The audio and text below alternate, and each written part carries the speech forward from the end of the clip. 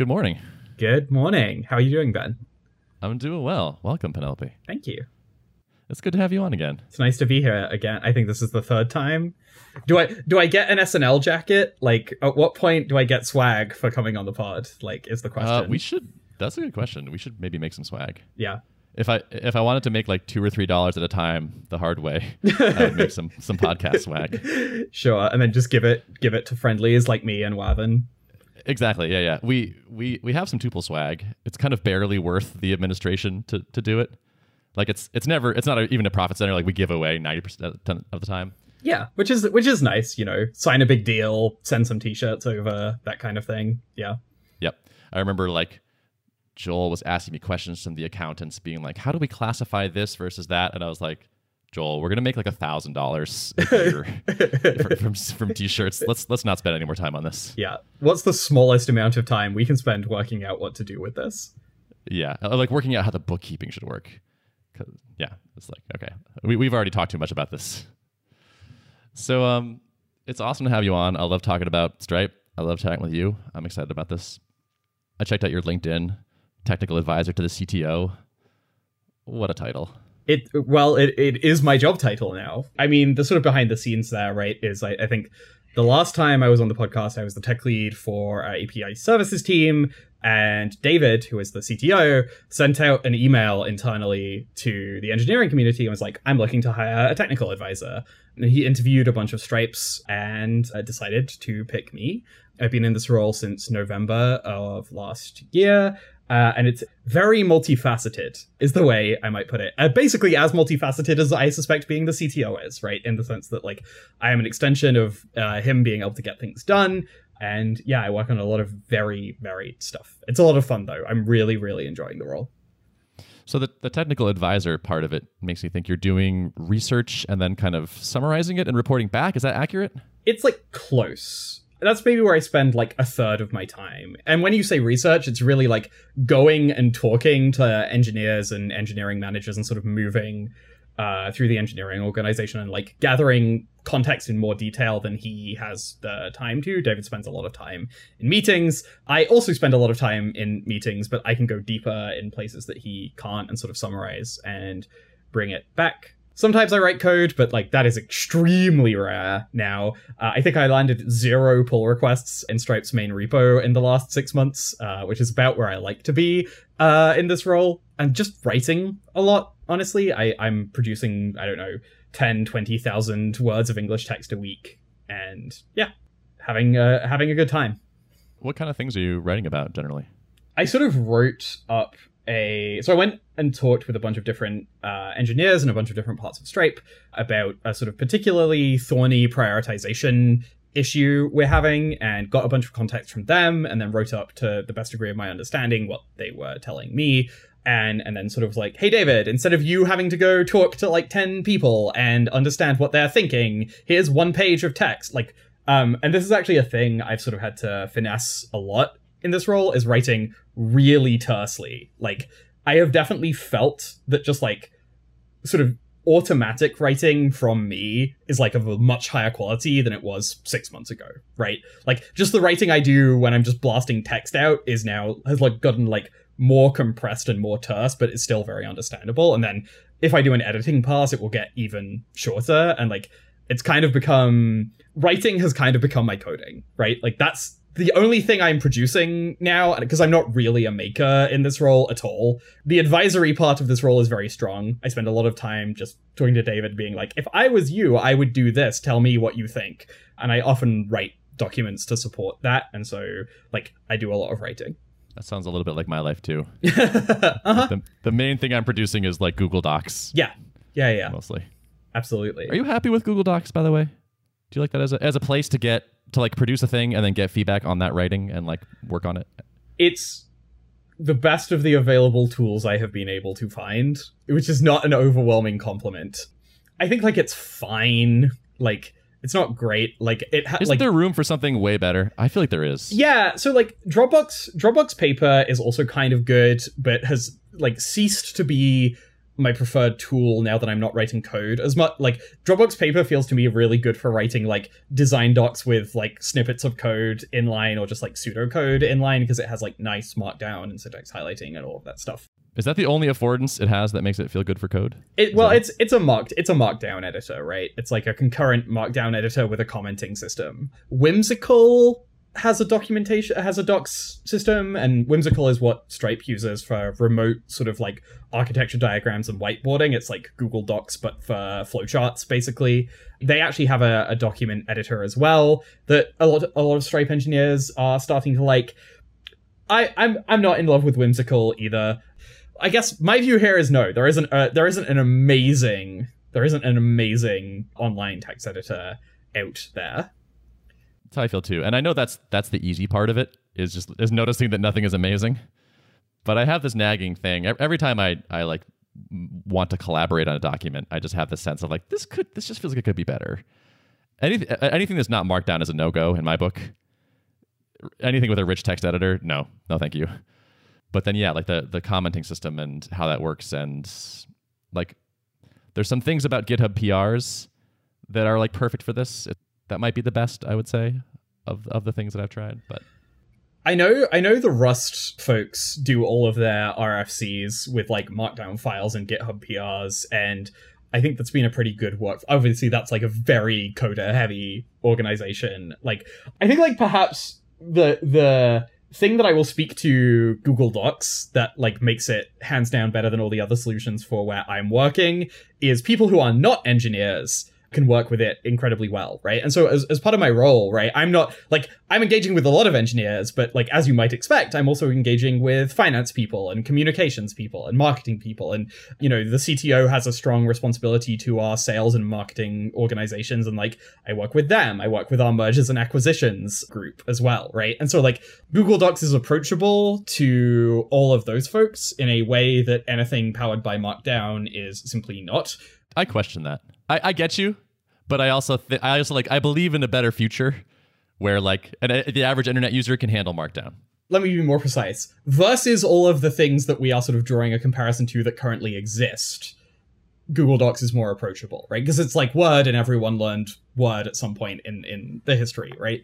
If you're asking me, like, do I think someone could come in and build like a user-friendly, Markdown-based, really amazing web-based doc authoring tool, I think the answer is probably yes. And I think nobody has like really sort of 10x'd the space in a decade, right? Like I don't think that we have had the like Alfred of doc authoring or the tuple of doc authoring apps, right? Cool. Well, you know, just throwing it out there. Yeah, it's on my list of things where like I have this thought sometimes, which is like, for the amount of writing that Stripe does, the fact that you are mostly relying on Google Docs just makes me feel like if you could make a thing that Stripe wanted to switch to, side note, that might be the hard part. It's definitely the hard part. That's a wonderful company. So once you've IPO'd and you're a billionaire, this will be your next startup, is what you're telling me. Yeah, cool, great, fantastic. It's on the list. Collaborative doc making, I think, could be better. Nice. Yeah. You want to talk about Stripe Capital? I understand you are prepared to grill me. I mean, you made a little bit of a splash by, and obviously listening to the episode that just came out, it sounds like you have begun to dig into like actually using those funds. I think for me, like I'm kind of curious to hear, were you considering taking a loan from somebody else to do this, or was it purely that because we were offering you money, you decided to take the money? If you sort of see the question I'm asking you. Yeah, sure.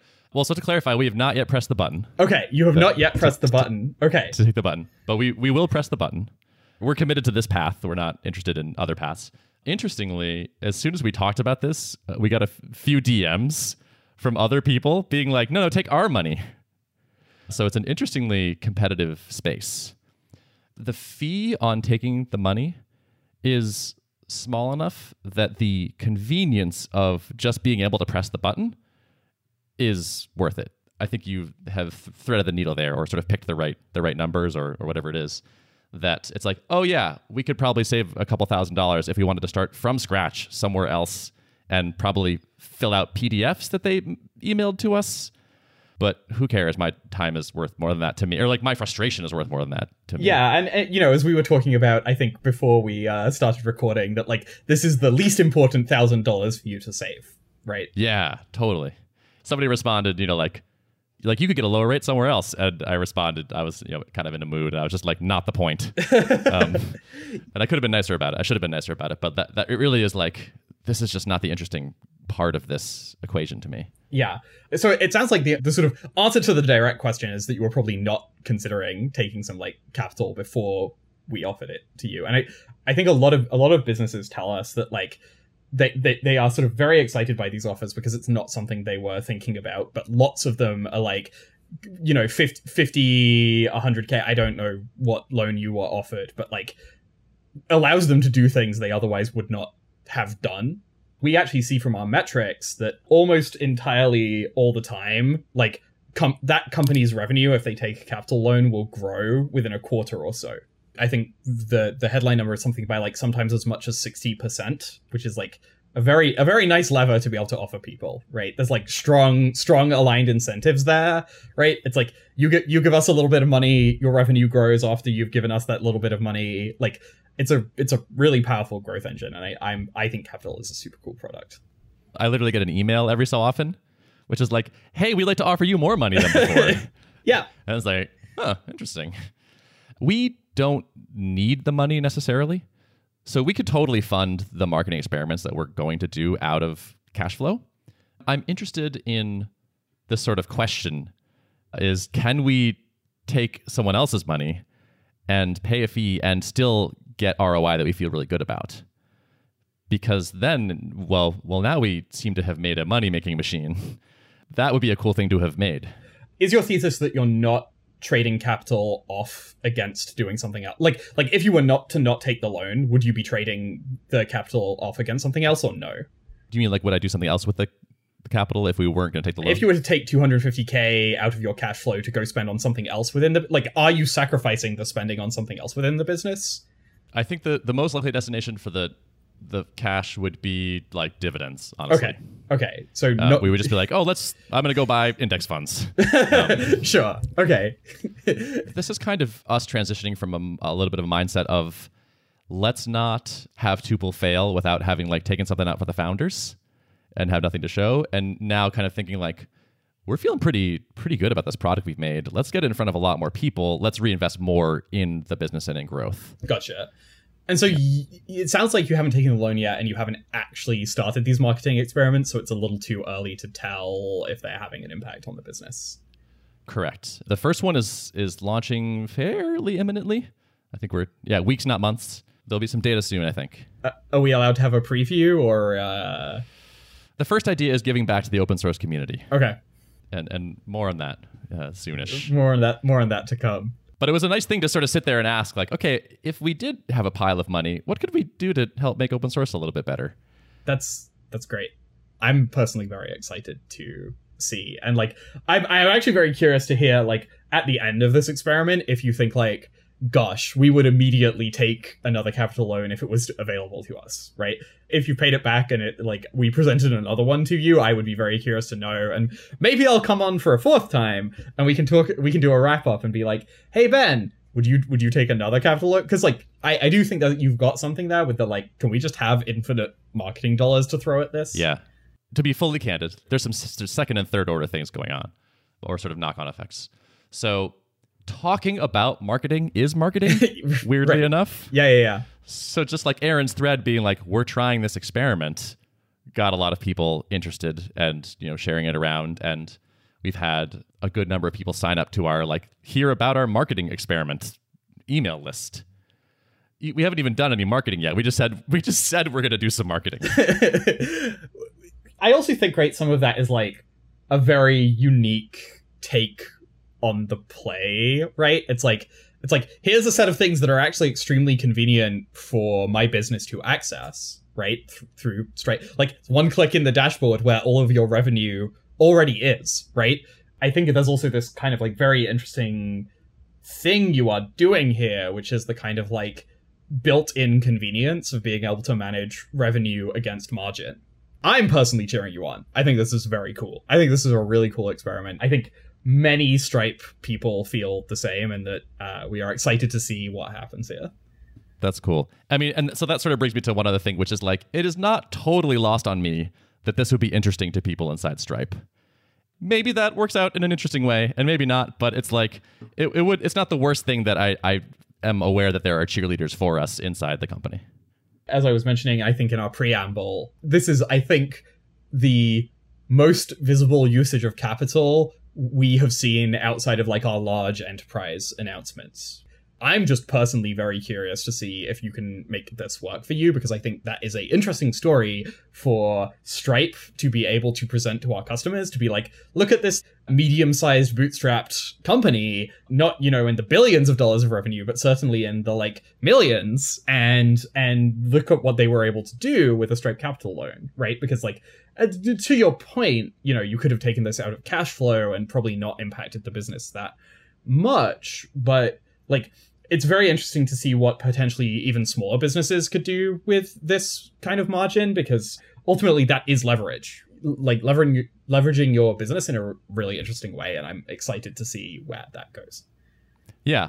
I think if this goes well, it basically turns into a case study of like, hey, we use this product and it worked really well. Isn't that cool? Does anyone want to retweet this? For certain. You can also tell I'm the technical advisor to the CTO now, because I understand words like margin and leverage. These are things we think about over here in not real software engineer land. I bet.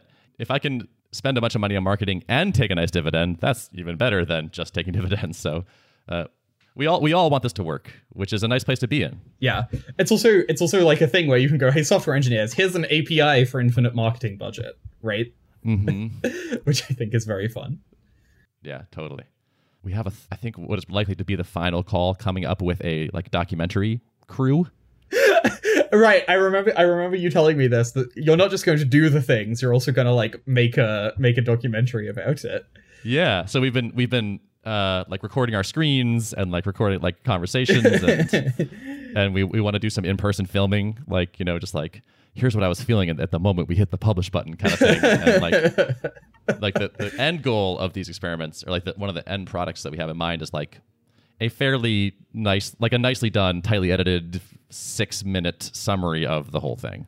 That's going to be incredible. Like, I'm just imagining a sort of like shot, you know, of like somebody in Tuple HQ like coding, and then it like cuts to like them talking about, well, I was working on you know, this thing, and then like, yeah, yes, very, very well played, sir. I'm excited to see where this goes. Thanks. Yeah, me too. Yeah. You said that the Capital team gave you some questions to hit me with. Do you have any more you want to go through? I think I asked you the main one about, would you have taken money from anyone else? That was sort of the main thing we were curious about. Gotcha. Yeah. Yep. No, I only have eyes for you. Well, Stripe enjoys you too. Thanks. Well, I have a little user research to do on you real quick. Yeah, please hit me. Do you use the /zoom Slack command? Yes, all the time. Literally every day. Literally every day. Okay. Can you walk me through a usage of it?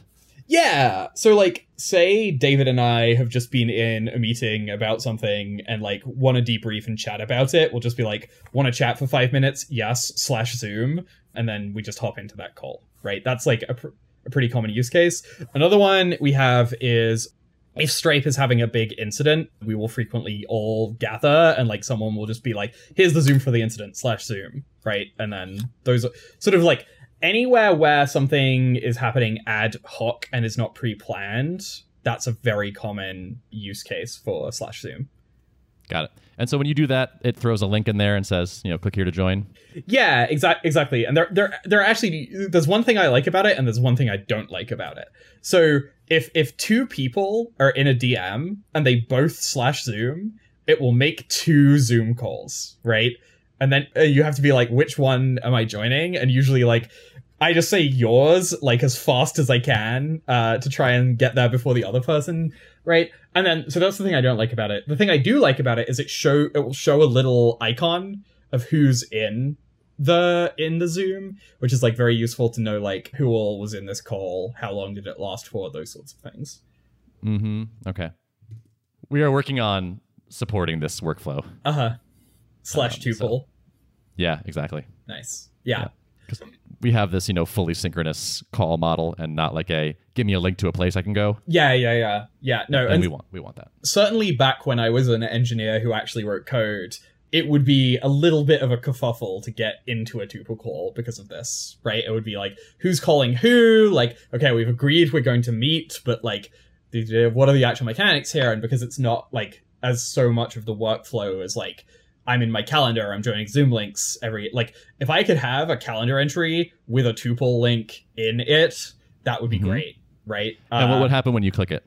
I would either be on my own in the tuple call, or if somebody else was already in there, then we would be in a call together, right? Like, and like, I think one other thing that could be interesting is considering doing a browser plugin. So Zoom has a browser plugin where in Google Calendar, it will replace the make it a video meeting with Google Hangouts with make it a Zoom meeting. Because that's a thing you need to do if your organization is, Zoom based.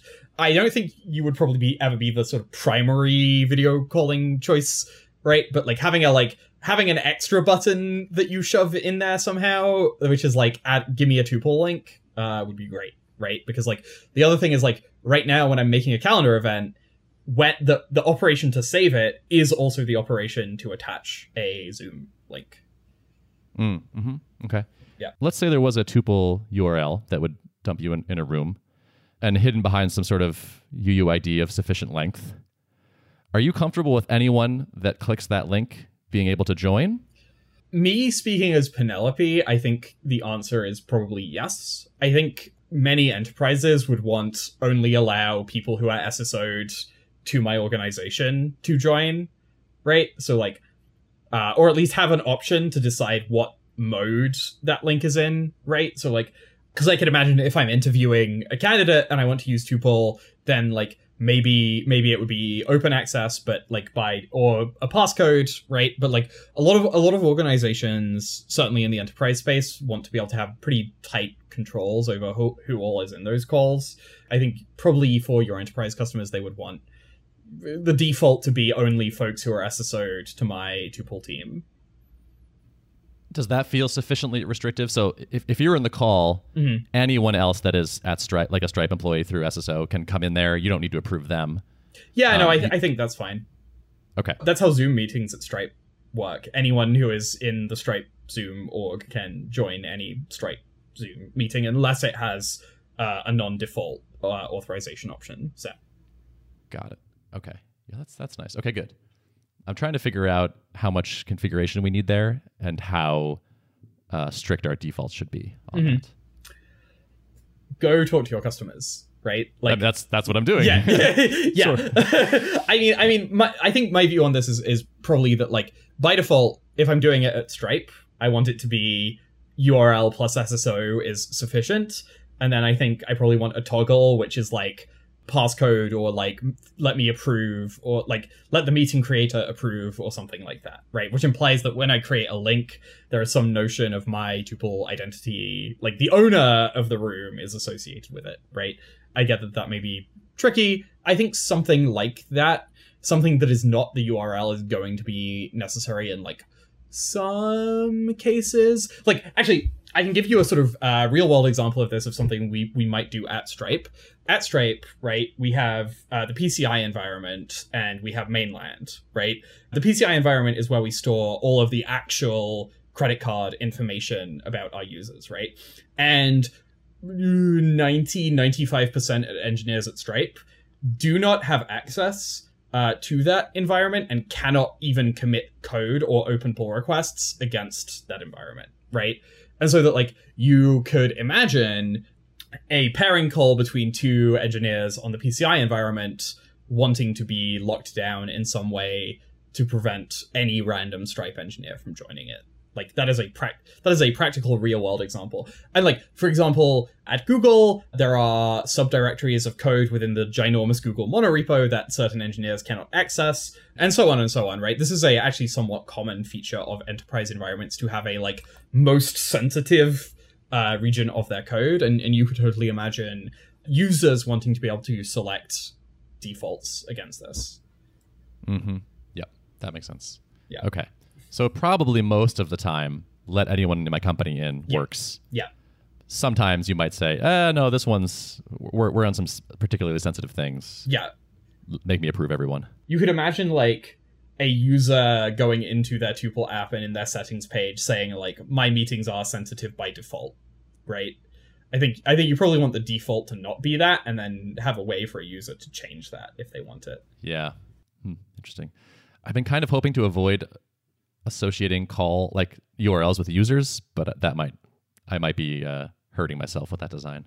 I think potentially you don't need to do that by default, right? But have a way to do that, right? If I was thinking of sort of classic, like, ship a scooter, then ship a bicycle, then ship a car, like, just ship the version where a URL lets anyone join first, and then, like, work out how to do some of these auth primitives afterwards, right? Like, I don't see any reason why that isn't a completely reasonable first step to deliver, like, a little unit of value to users first. I originally thought that, and then lately I've been thinking of going the other direction, where the first thing we ship maybe is a very restrictive thing, so the UX is not quite as pleasant, but at least everyone can use it even if they need the most secure version.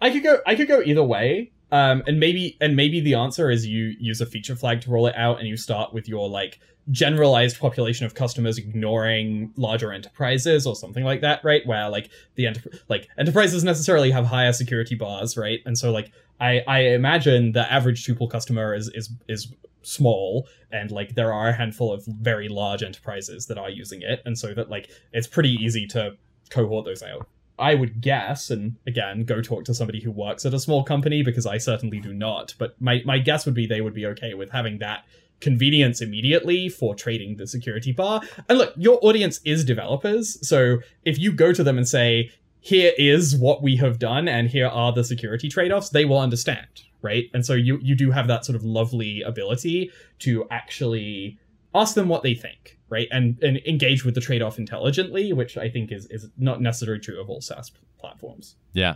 I'm actually excited to talk to more customers about this. This feels like one of those, like, we're sort of honing in on a design, and I'm excited to kind of bounce this off people and refine it and figure out where we start. Yeah. I love talking to customers. So that's something I'm doing a lot more of in my new role, both with David and solo.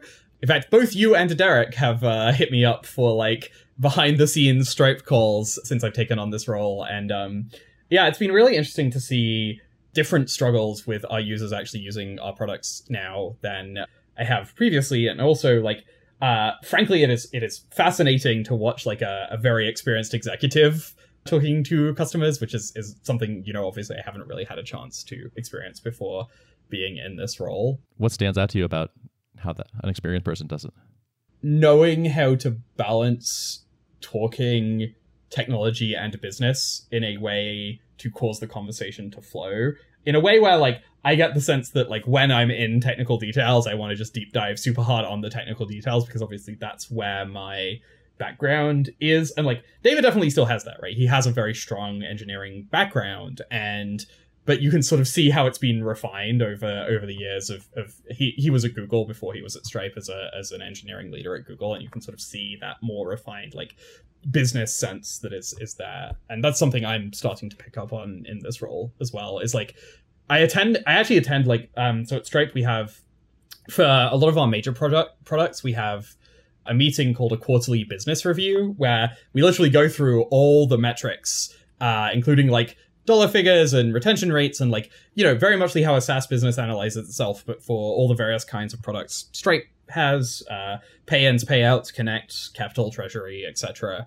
And go into it with a really fine detail with our leadership team, what we call ST, which includes Patrick and John and David and our CFO, Divya. And just kind of sitting in those. And certainly when I started being in those, I was like, I have no idea what's going on, right? I like words are being used that I have no idea what they mean. And I'm like slowly starting to pick up on more of that sort of like finance, industry, business context. And it's sort of fascinating to see the engine of how all of this stuff works. I always have this vague sense of guilt that I should be driving tuple more with metricsy things like that, and should be doing my own quarterly business reviews. Yeah. So a lot of the formats of those meetings are the business lead for a given product line will agree with ST, that's the name of the leadership team of all of our executives, like what their headline metrics are, and then we'll report the trends over those metrics in the review with narrative, right? For example, if payments volume has moved up or down, is that because something fundamental has changed in the Stripe business? Or is that because macroeconomic conditions have changed in such a way that means that like our payments volume would naturally decline, right? Because in some sense, we have a very broad exposure to the global economy, right? And so like when there are changes to the global economy, Stripe experiences, changes in how the business works. And it's been, frankly, fascinating as someone who has a pretty pure engineering background to sit in those meetings. But I think to come back to Tuple, right? Like, there are clearly metrics that are very important to you that you probably do want to track on a quarter-by-quarter basis and come up with a narrative for why. I assume you're already doing that in one form or another. Like, I know on the podcast you used to mention opening up your Baremetrics dashboard every day and looking at the revenue numbers. I don't know if you're still opening up your Baremetrics dashboard every day and looking at the revenue numbers, but... embarrassingly, yes. Well, there we go. You've got a daily business review going. But in a more structured way, right? And so... like, are subscriptions up quarter over quarter, or enterprise deals up quarter over quarter? Is our enterprise close rate? I don't know how many of those deals you're doing, and if you can even infer a rate. But also, like, considering it as more like the way I might think about this if I were you is that you are the business lead for Tuple, and that you would be presenting it to the founders, right? Which happens to include yourself, but probably Spencer and Joel would be interested in all of that stuff as well, right? And getting a clear understanding of the health of the business. You just reminded me of a thing I forgot, which is I do quarterly updates to our advisors, which basically is this. Yeah. The thing that I feel the guilt around is picking a metric or picking a couple of them and being like, these are the ones we care about. We want to see these go up, and sticking to it. Well, I mean, we could do a little mini brainstorm on that right now if you would like. Yeah, sure. Let's do it. Why not? So I think revenue is probably one or MRR, I guess in your case, is probably one you care about. It's kind of the ultimate. Yeah. Yeah. Is there a like call count or call duration or person call time you care about? Yeah, I was thinking something like weekly active users might be a good way to think about this as more like an input metric into the MRR. Yeah, I mean that metric, though, will have a similar flaw to a lot of business metric flaws that we have at Stripe, which is over holiday periods, it will crash, right? So you either need to exclude those or just be like, we know this is going to go down, or do a 3 or 4 weekly trend. But even then, from, November through the start of January, you're going to have a dip as well. Yes, I mean, I think notionally weekly, like developers who opened Tuple and ran a call makes a ton of sense, right? Cohort retention also would be good. I wish someone I knew would help me make that easier. Yeah. I don't know if we've ever talked about this on the podcast, but I know Stripe has some cohort retention management issues with it. It's like credit card free trials, right? But you talked to some of our product managers about that. I do. My understanding of the situation is it was kind of like, yeah, that does sound annoying, but it didn't seem like a fix was imminent or, yeah. I could believe that is not top of the roadmap for the checkout and billing folks right now. I also appreciate it's annoying. I mean, I can go chase them if you would like, see where that is. But so I think that's right. Like assuming you had perfect cohort retention metrics sounds right. You also have call quality baked into the app, right? We do, yeah. What is the trend line on that like? It's been fairly flat. I mean, it's been like a 4.5 for a long time, and recently we cracked 4.6. Hey, celebration. So it's trending very slightly up, I guess, but we like the median call quality is a 5. That one's a little bit harder to tease out detail from, it feels like.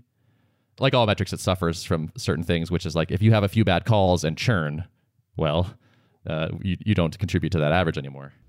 I wonder if one way you could make this metric more meaningful is by doing a absolute count of ratings lower than 5. And so with an absolute count, like you would expect it to sort of increase as the number of users goes up. But if it increases less than linear, then you know your product is improving. And so you could potentially sort of juxtapose weekly actives. Maybe you could do an absolute count of those divided by weekly actives, and that gives you a proportion. If that metric is sort of declining, that's actually a better product quality metric than trying to do an average over the whole distribution if most of your ratings are 5s, right? Right. Yeah, that makes sense. That's a good idea.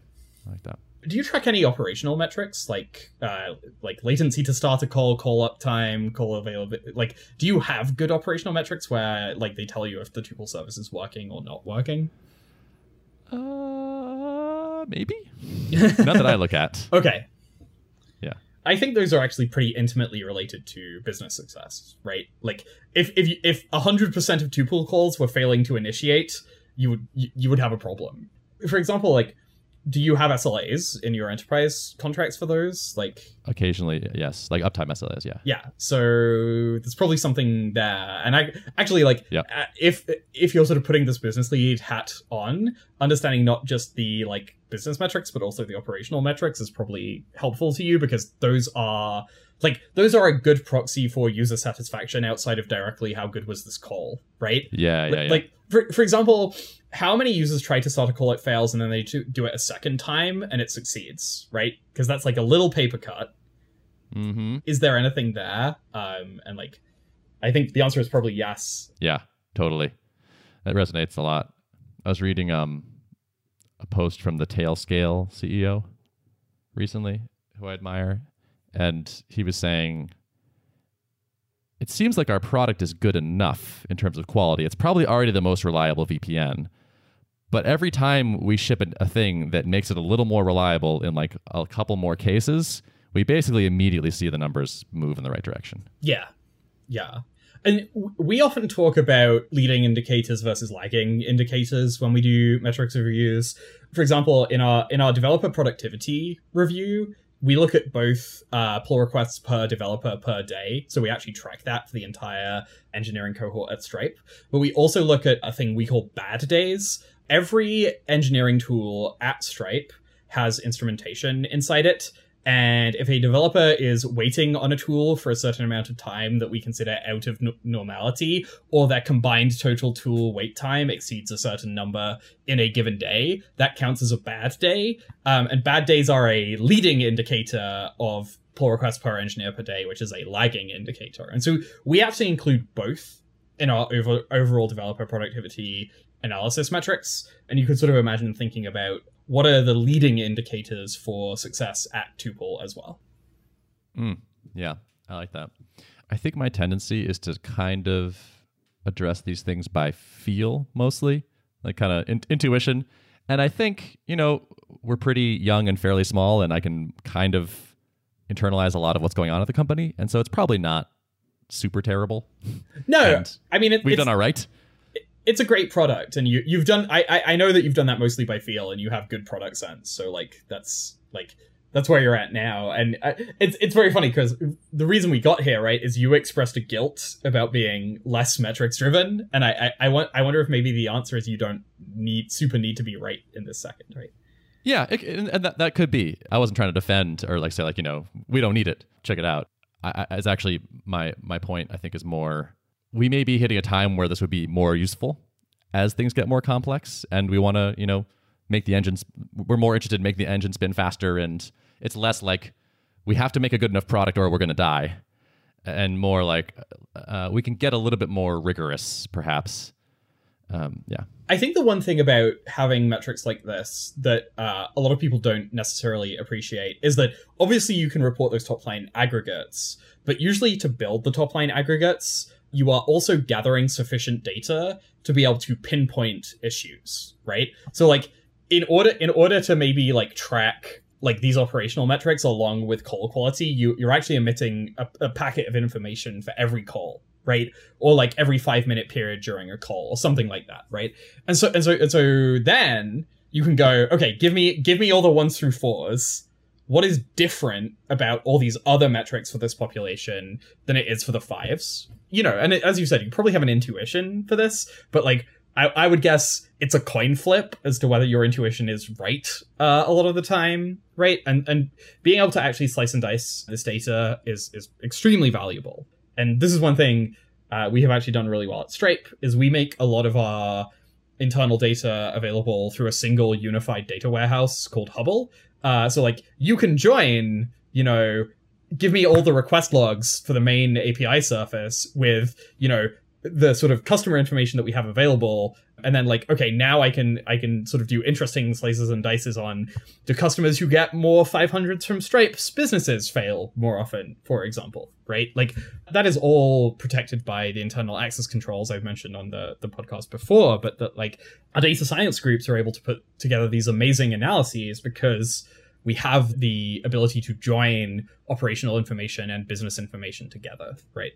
I think that's our destiny. I think we're getting to the point now where that's going to be a thing that we do. I remember talking to Colin Nettercorn at Customer I/O, and he was talking about his data warehouse. And I was like, why do you need this? And he was like, you will also eventually need this. It was like, oh dear. Yeah, you're probably right.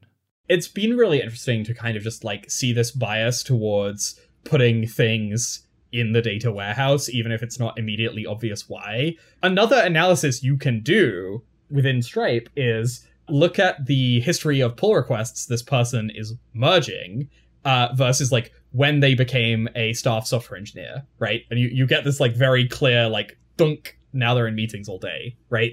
This idea of having this kind of unified data interface for everything in the company is extremely valuable. I think this might be the next phase in my evolution. Just flesh out my skill set as someone running a business. And, I have some natural tendencies that have done well enough, but then some other things that are not as natural, and embracing those might be the next step. I can totally see you hiring a data scientist or a data engineer and being like, okay, I want you to do the stuff, but also I want you to teach me how to do the stuff. Because like ultimately the underlying technology is SQL, right? And I have some reason to believe you know how to write a SQL query or two. You've slung a fair bit of SQL in your time, and I could imagine mostly through AREL, but yeah, no AREL for the sort of nice data warehouse technologies, unfortunately. But yeah, this is going to cost me $100,000 a year, isn't it? I mean, just take another Stripe capital loan. Like, come on. Ooh, that's interesting. Stripe capital for infra. We're going to build a data warehouse using Stripe's money, and now you can share that on your engineering blog. Oh my God, yeah. Can I do a quick shout out for this? Yeah, so Stripe, you may actually be interested in this. Stripe published 0 articles on the engineering blog in 2021. We wanted to change that. So as part of my role as the technical advisor, David asked me to kind of look in, figure out why, debug, and then ultimately restart it. What I actually ended up doing is basically making myself DRI for the Eng blog. And I was like, I'm going to cause us to start publishing articles again. I just sort of started finding engineers, getting them to write drafts. And I borrowed something that you talked about a long time ago on the podcast, which is getting them to write 3 sentences. And then picking like the best possible, like, okay, who can pitch me an interesting article in 3 sentences? And then being like, okay, now expand this to 3 paragraphs. Now expand this to 3 pages. And then we've been getting reviews from David, as well as Patrick and John, and yeah, publishing. And one just went out yesterday on Stripe's CI infrastructure, which is very complicated, but very technically interesting. And Paul Graham even said, it sounds like there's an entire startup's worth of technology in Stripe CI infrastructure, which is, one hell of a quote. So restarting the engineering blog has been really interesting. We're beginning to systematize it to the point where I no longer need to be personally involved at every single step. And I just love this sort of like, okay, a thing's not working, work out some like vague way of doing it, and then slowly sort of grind it down to a process. And so now I have a comms person doing more of the like initial stages of the pipeline, initial draft editing, working with engineers, and then I do a review later in the cycle, and that's been really good. It's a lot of fun to just kind of build small processes like that, The side of me that really likes sweating small details about what Tuple is doing is always kind of tickled to hear about your C-suite reviewing engineering blog posts. Yeah. To be really honest with you, on the Sorbet blog post that went out, Patrick had incredibly well-shaped feedback. He said something that both David and I were thinking, but neither of us said it to the author. And then Patrick was just like, here's the problem. And we were both like, damn it, he's right. Like, he was just right? And so, like, I actually really appreciate having him give that input, because I think, like, we are trying to represent the best of Stripe engineering culture here, and obviously Patrick cares a lot about Stripe engineering culture, and he gives really excellent feedback still, even though he's fairly disconnected from, actually writing code. It's great to have that as a resource. Never give up the things you love, right? It's also very clear he loves, like, reviewing what goes on our blog, and never give that up. If Patrick can do it, I'm doing it. I think there are parts of the business that I probably I should step away from and just, like, cease to be involved in the details, and that's good. I think there are some people that are dogmatic about the CEO, like, getting away from all of the details, and I can't love that. Yeah, the folks I feel like are really successful founders are the ones who keep doing what they love, the whole way through the business, and are also good at letting go of the things they don't love. I actually think Patrick and John are very lucky in that they tend to be quite divide and conquer, right? Like, one of them will have a stronger opinion about something and be like, I'm owning this one, and the other one will kind of let them do that. And that's really cool to see as well. We can wrap if you want, or do you want to get into the friction log? Oh, yeah. I have been pretending to be a Stripe customer this week. So I'm building a little checkout plus connect integration, and, like, I'm literally doing it on my personal laptop. No Stripe access, no Stripe domain, anything. Partially because Stripe engineering laptops are pretty locked down for, like, what they can and can't run, and I wanted to be able to just build with whatever I want. I'm building a Rails app. I haven't built a Rails app since, like, Rails 5, and we're on Rails 7 now, and, like, it's very different. Is it? That's interesting. I think I stopped coding around the late 4s. I don't think I ever made a 5. You never made a 5 app. Yeah. So like, and for example, I found a lot of nitpicks in Rails. Like, if you have a form and the form hits a post control, this is way more coding than we've ever talked about on our product, but here we are. And the form hits a post controller action and redirects with a 303 status code. TurboStream won't correctly pick up the redirect, and like, this piece of JavaScript that's embedded in the Rails front end will actually throw an exception. I grabbed someone from Rails and I was like, what is this? And they were like, oh yeah, probably nobody at Basecamp uses a 303 redirect, and that's why it doesn't work. I mean, I know what a 303 is off the top of my head, but just in case any listeners don't. I'm not sure I actually know what status code 303 means. Okay, great. It must not be important. It's not important, but that's the preferred way of doing that redirect to Stripe checkout. And so I had to work out how to disable TurboStream on a form of a, like, Rails thing, and I was just like, I don't know what TurboStream is. Like, is it like Turbo Links? I don't know. Anyway, that's not the Stripe piece of this.